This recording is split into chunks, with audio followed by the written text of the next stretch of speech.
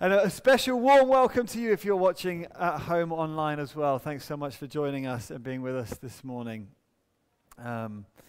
We are in the third week of a teaching series where we're going through Paul's letter to a church in the Greek town of Corinth, 1 Corinthians. It's his second letter, but they lost the first one, so they called this 1 Corinthians. Last week we looked at the idea of what spirituality is and what Christian maturity looks like. And we said it looks like, in large part, love. It looks like other-centered serving. So on your seats, actually, there are some forms. And if you're new to us, checking us out, and you'd like to find out more or connect in with us, if you'd like to join a team or be part of a group, you can tick a box and put it in the metal box at the back on the wall. We'd love to get to know you more and to welcome you to the church family some more as well. Today, we are looking at the exciting subject of church discipline. I know, isn't that wonderful? Isn't that why you came to church today, to talk about church discipline? But we're going to be asking the question, who are you to judge? Not as in, who are you to judge, but who are you to judge? As in, what people? Which people are you to judge? Which may sound like a strange question to ask because we're in a society that almost has as one of its golden rules, thou shalt not judge. And yet we're going to read the Apostle Paul saying, no, thou must judge, actually. It's important that we judge. Making judgments, discerning, is the reason you're here today. You've learnt to navigate the perils and dangers of life in making wise judgments to keep you alive today.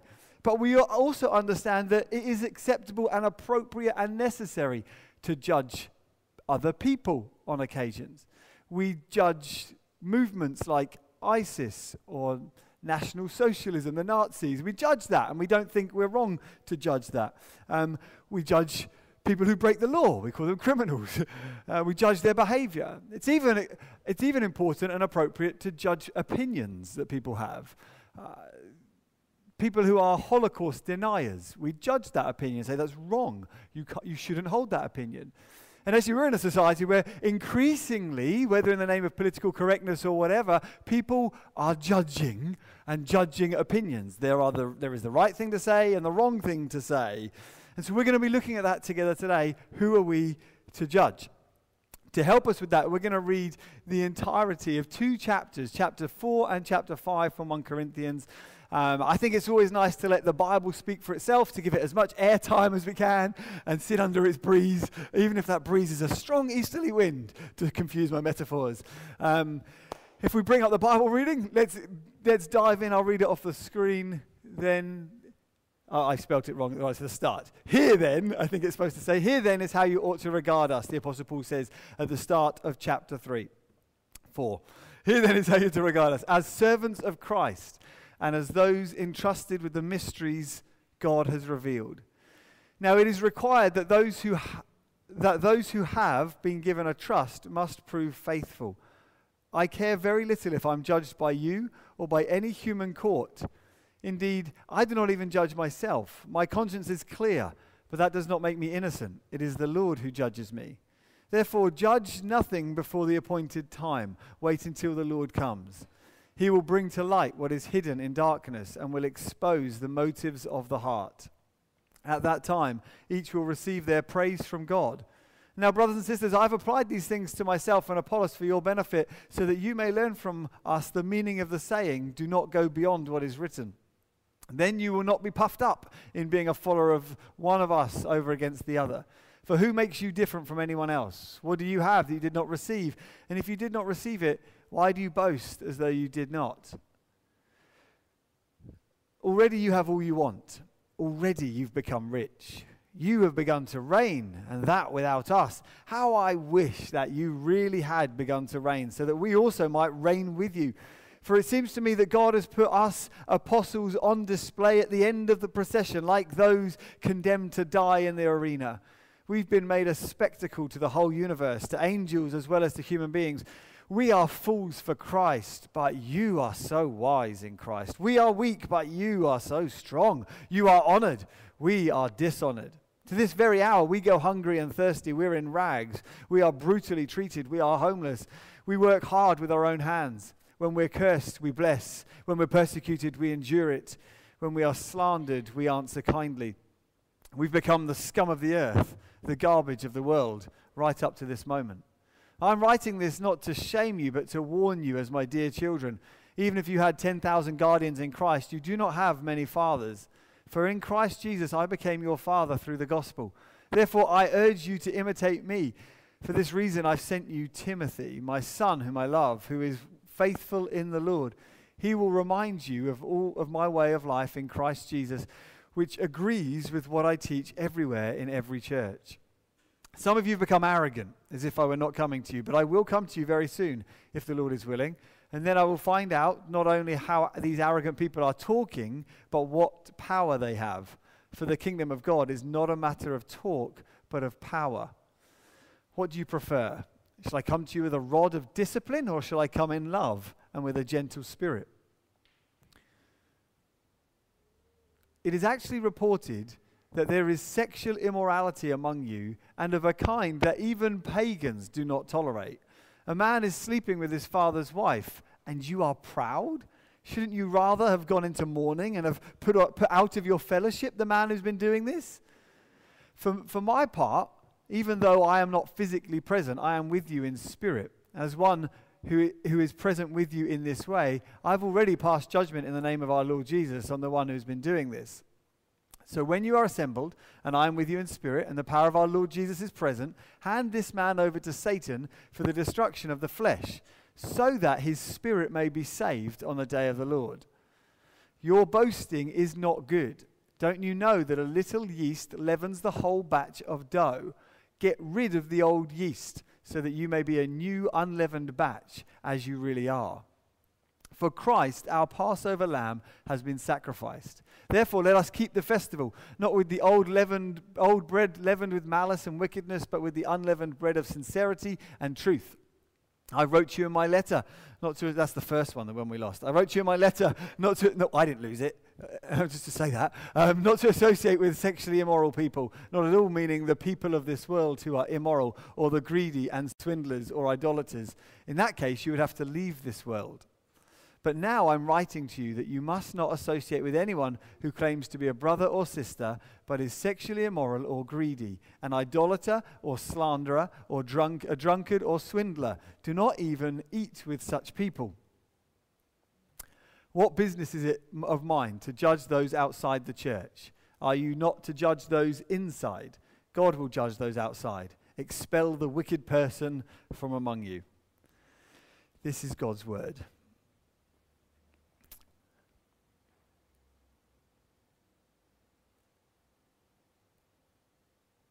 Now, to answer the question, who are you to judge?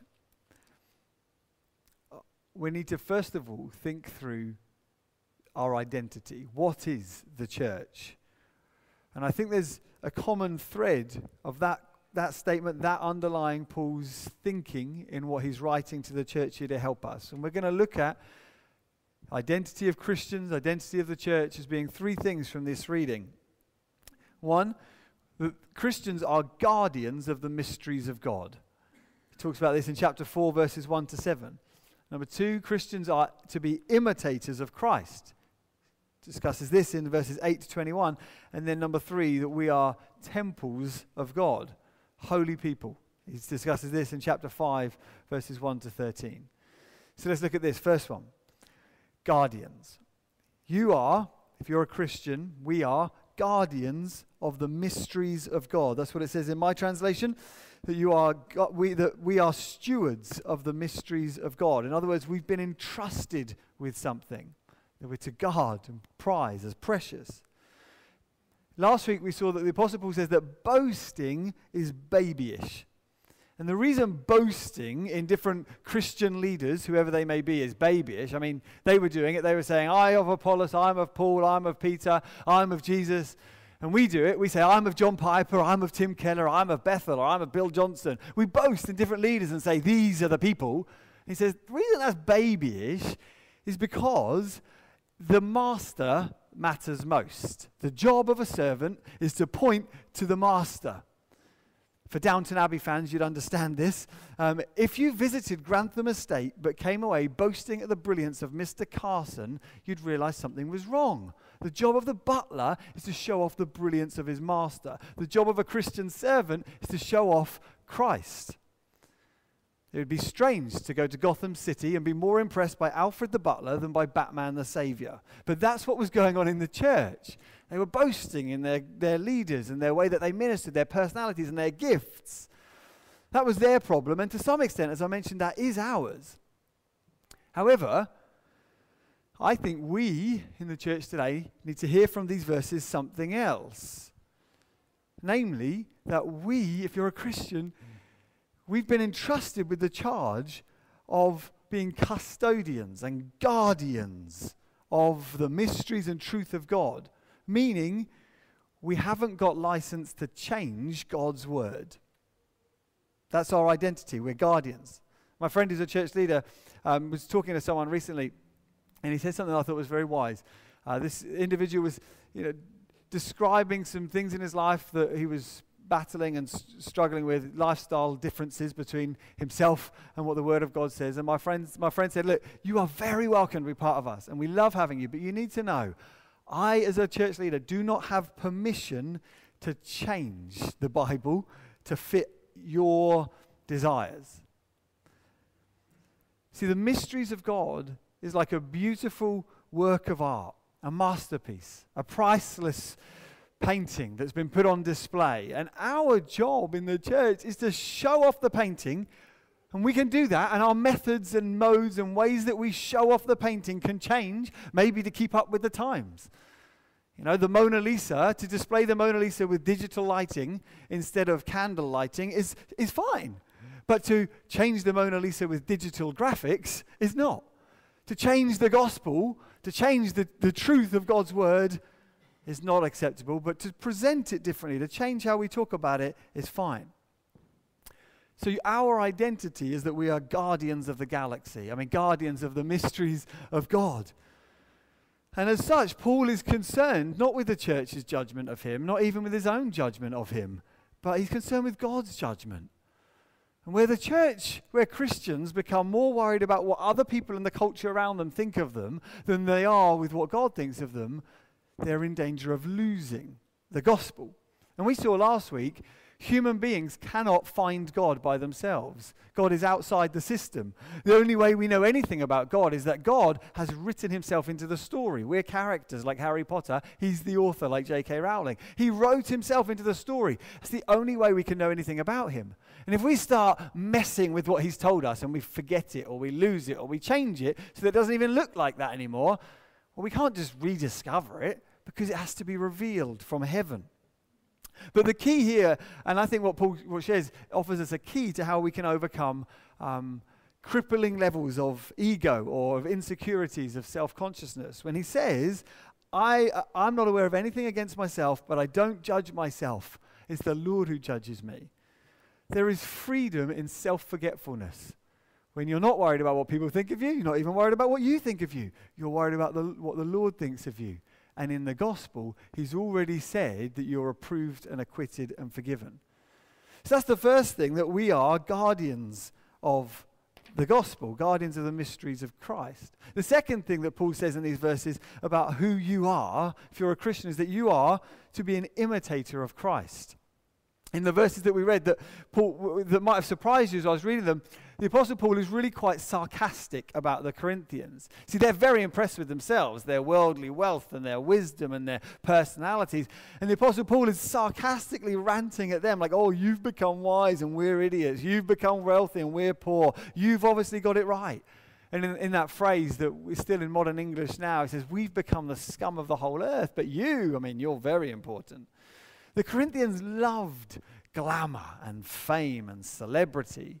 And more, they saw wealth, worldly wealth, financial power. They saw that as being a sign that they'd been specially approved by God or that they were special people. And as a result, they're critical of Paul. Because Paul, as he says, is often homeless and broke, and his lifestyle doesn't match up to these personalities and celebrities in their society. Paul describes himself. He says, we're poorly dressed, we're buffeted, we're homeless. No doubt he would have preferred not to be. He says, when we are insulted, we bless in return. When we're persecuted, we endure. Again, no doubt he would have preferred not to. No doubt he'd have preferred to get even. But as a servant of Christ, he's given up his rights. Given up the rights on his life and the rights to behave however he wants. The Corinthians were proud and impressed with themselves, and they saw celebrity status as a significant sign of maturity. And so the modern parallels here are scary as well. We are living in an age where there is a cancer in the church known as the health, wealth, and prosperity gospel that says, if you're loved by God and if you do the right thing, you will be healthy, you will be blessed, you will never suffer illness. What's more, you will be wealthy and you will have money, money, money, money. It's an abomination that's come largely out of America in the past 100 years and has infected the church, such that we think we're loved by God and blessed by God if we're healthy, wealthy, and prospering. It's not true. Still, it wasn't true for Paul, and it wasn't true for Jesus. I don't know why it'd be true for us. And there's actually a sarcastic and scary Instagram account that I came across that tracks some of the lavishness of some so-called celebrity Christians in the world. Here's a picture of it. It's called Sneakers and Preachers, or Preachers and Sneakers, or something. And they do it sarcastically just to point out the difference between perhaps what Paul's saying and how Jesus lived and how some Christian preachers are preaching. So a Christian celebrity preacher with nearly $1,000 pair of trainers, or another one who's praying for God's blessing on your life while wearing a suit that's $3,500 and a Gucci handbag or shoes. This is so different from what the Apostle Paul is saying here. This is the epitome of worldly status seeking, being celebrities in the eyes of the world. It's a cancer in the church. The only time I've ever thrown a book across the room, I was reading Randy Alcorn's amazing book, Money, Possessions, and Eternity. And he has a chapter where he essentially exposes some of this in the church. And give us your money and we'll pray for you and you'll be fine. Send us $1,000 now and you'll experience blessing for the rest of your life. He was writing about how this goes on in the church. And I lobbed the book across the room, so angry. I think that's how Paul feels about the church here. He's sarcastically ranting. You are so rich, we're poor. You're clearly more loved by God than us. No, you're worldly. And the reason he responds to like that is because he says, my response to this is, I'm going to send you Timothy, and Timothy is going to remind you of my ways in Christ that I teach everywhere. My ways in Christ. Imitate me as I imitate him. Christ has overthrown and overturned the values of this world. He was born as a penniless carpenter and a teenage girl in a backwater part of the Roman Empire of its day, in a stable because they didn't have enough money to hire a room. He was a poor man, and his people imitate him in displaying the otherworldly glory of Christ. Who are you? Who are we as the people then? Not #too blessed to be stressed. No, not reigning in life and everything's going fine for me. No, we are those who imitate the crucified King. That's the call on the church. And we've said as a church, we're here to be the most prayerful, generous, and courageous we can be as we try to imitate him. So I think that, again, forms part of our identity. Not only are we guardians of the gospel, we're also imitators of Christ. But then lastly, the Apostle Paul says that as the church, as Christians, we are the temple of God. And this is where this is the most detailed description of how discipline in the local church worked in the first century and how we're to think about it. It's quite challenging. It's quite offensive to modern ears. But I want you to consider a case study for the moment. Imagine a man in our congregation, in our church, is having sex with his dad's wife. Imagine then that people find out about this in the church, and then it soon becomes clear that not only does the dad know about this, he's actually okay with it, he's approving of it, and the man is thinking of now moving in with his new mistress. What would you do if you discovered that something like that was going on in the church? how should the church respond to people whose lifestyles, not just how should the church respond to people who make mistakes or sin or aren't perfect. No, how should the church respond to individuals who boast in a way of life that is counter to the Christian life? What should we do? Well, in the church in Corinth, their response to discovering this was going on in the church, their response was to be proud of it, to boast about it, to say, look how progressive we are as a church. Isn't this wonderful? As modern people, we might hear this and go, oh, no one's getting hurt. They're two consenting adults. What's the problem? We're free. And actually, next week, we're going to be talking more as we get into chapter 6 about what the Bible says about sex and sexuality. But for today, what I want you to see is that Paul's outrage here doesn't come from the fact that he's prudish or down on, freedom of expression. It doesn't come from the fact that he has traditional values. It comes from the fact that Paul understands the identity of the church as being a holy temple. So we're guardians, we're imitators, but we're also a holy people. And this way of thinking about the church forms a large part of the way Paul and the other New Testament writers think about the people of God. And without understanding it, a lot of what they say doesn't make sense to us. We think they're just being a bit strange or over the top. But in chapter 3, verse 17, he says, if anyone destroys God's temple, they should beware. God will destroy him.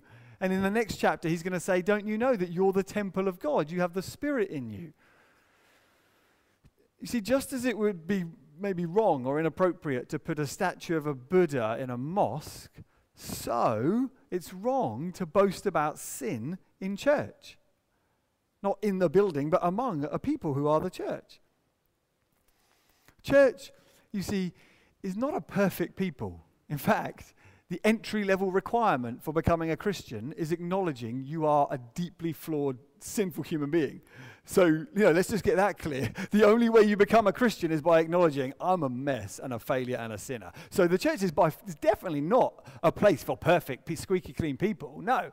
But it is a place for people who are being perfected by the Holy Spirit.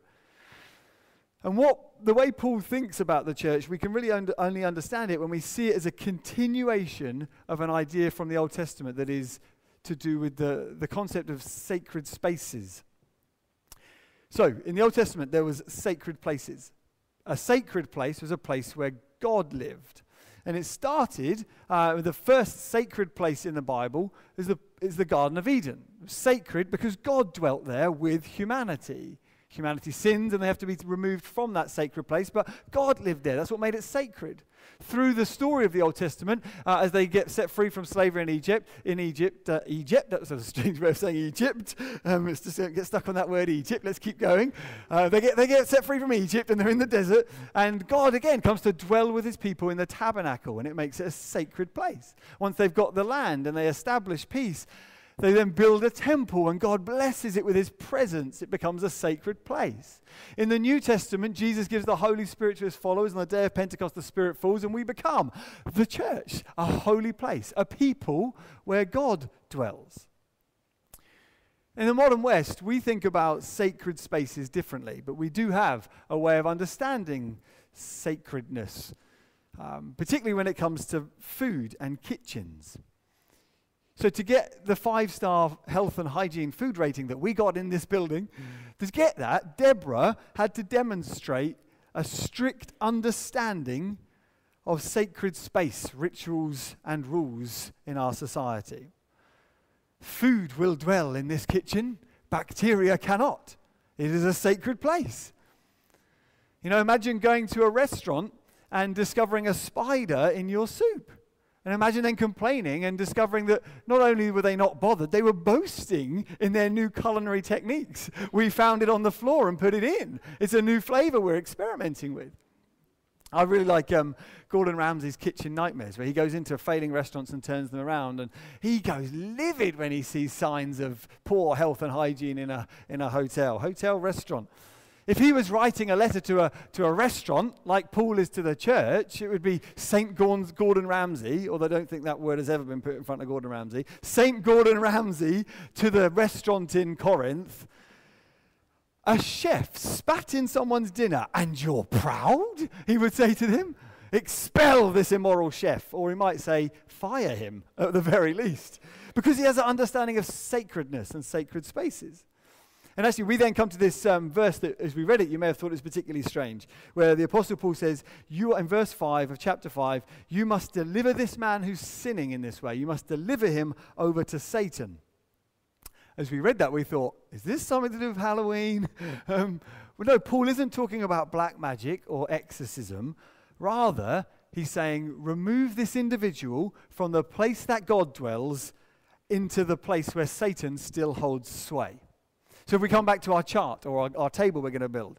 See, when Adam and Eve sinned, they were expelled from the place that God dwells into the wilderness, which was this place where Satan and evil hold sway. In the tabernacle, when an individual sins, and actually you see this a lot in the last verse of chapter 5, where he says, "Purge the evil person from among you," is a quote from Deuteronomy, when that phrase comes up a lot about remove the evil. Remove it to outside the camp where evil is, where Satan dwells. In the temple, they were removed into the place of exile.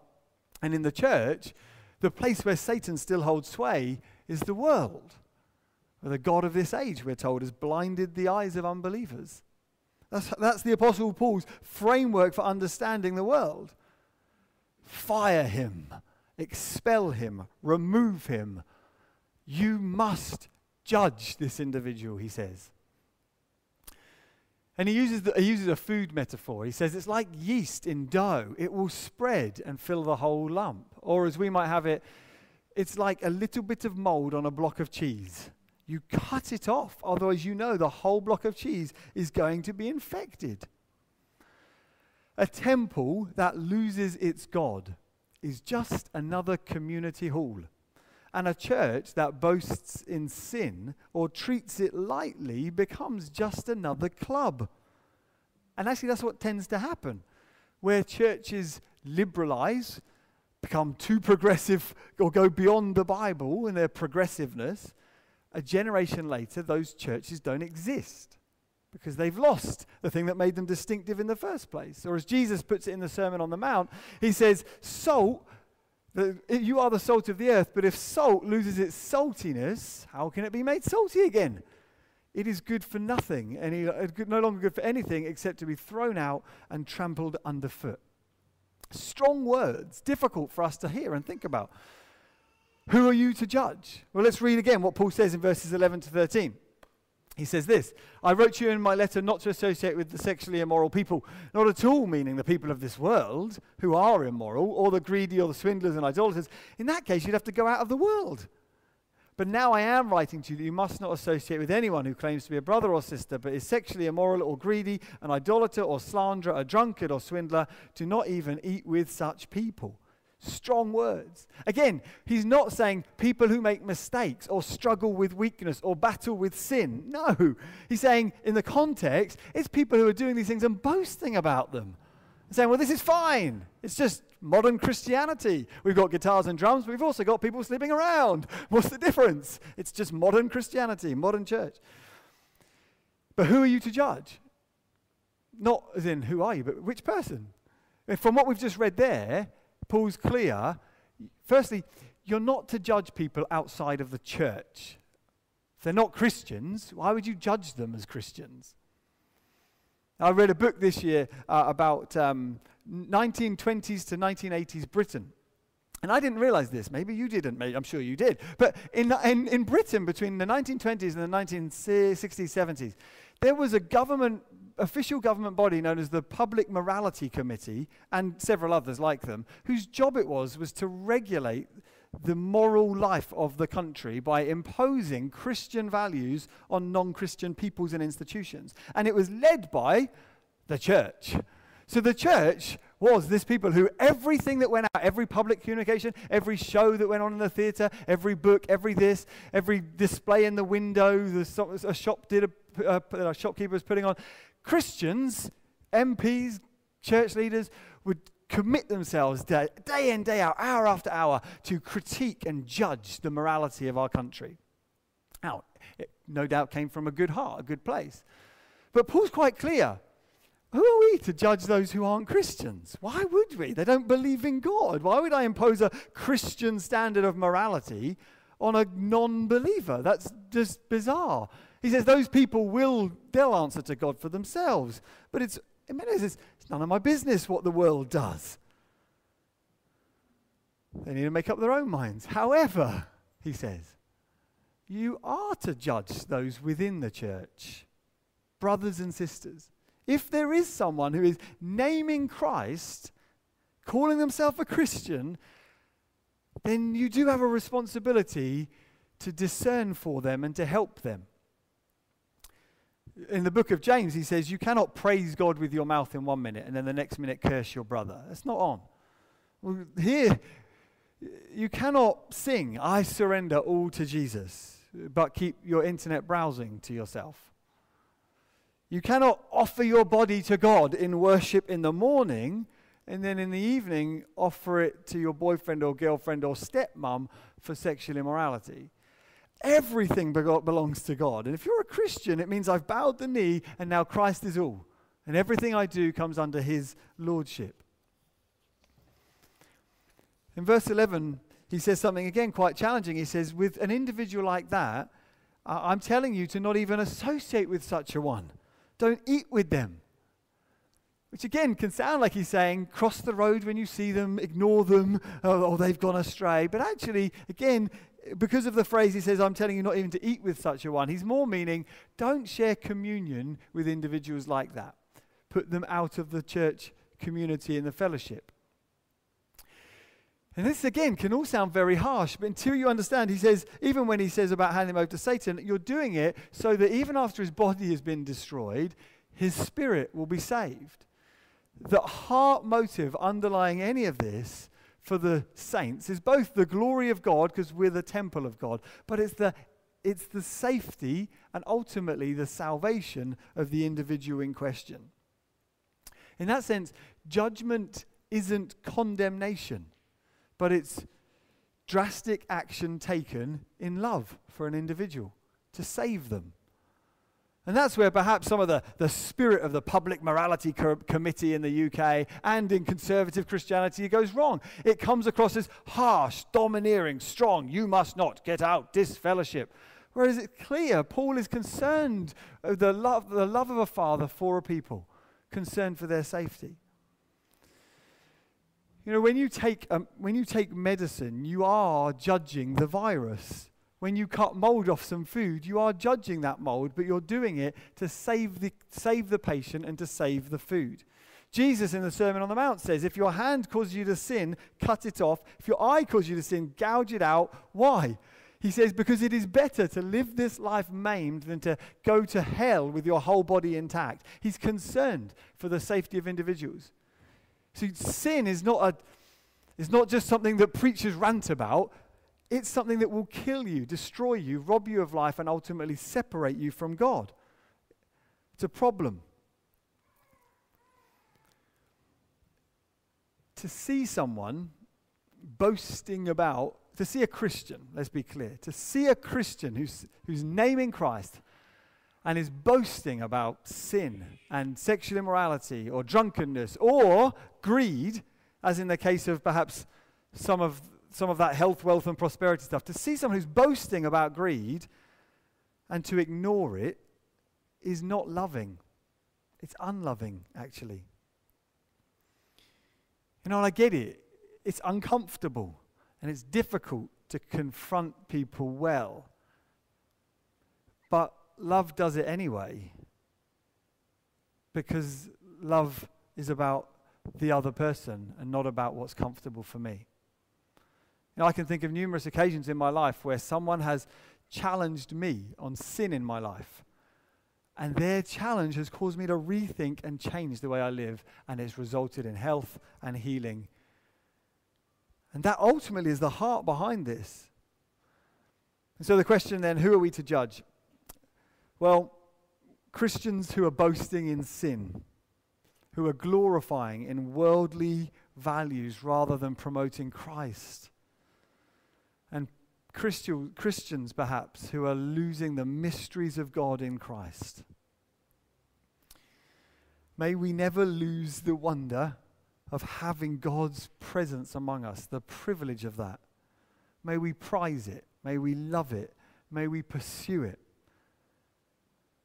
So we say, come, Holy Spirit, make us a pure people for Christ's glory and for our good. Amen. Let's pray, and then Kev's going to lead us in a song of response.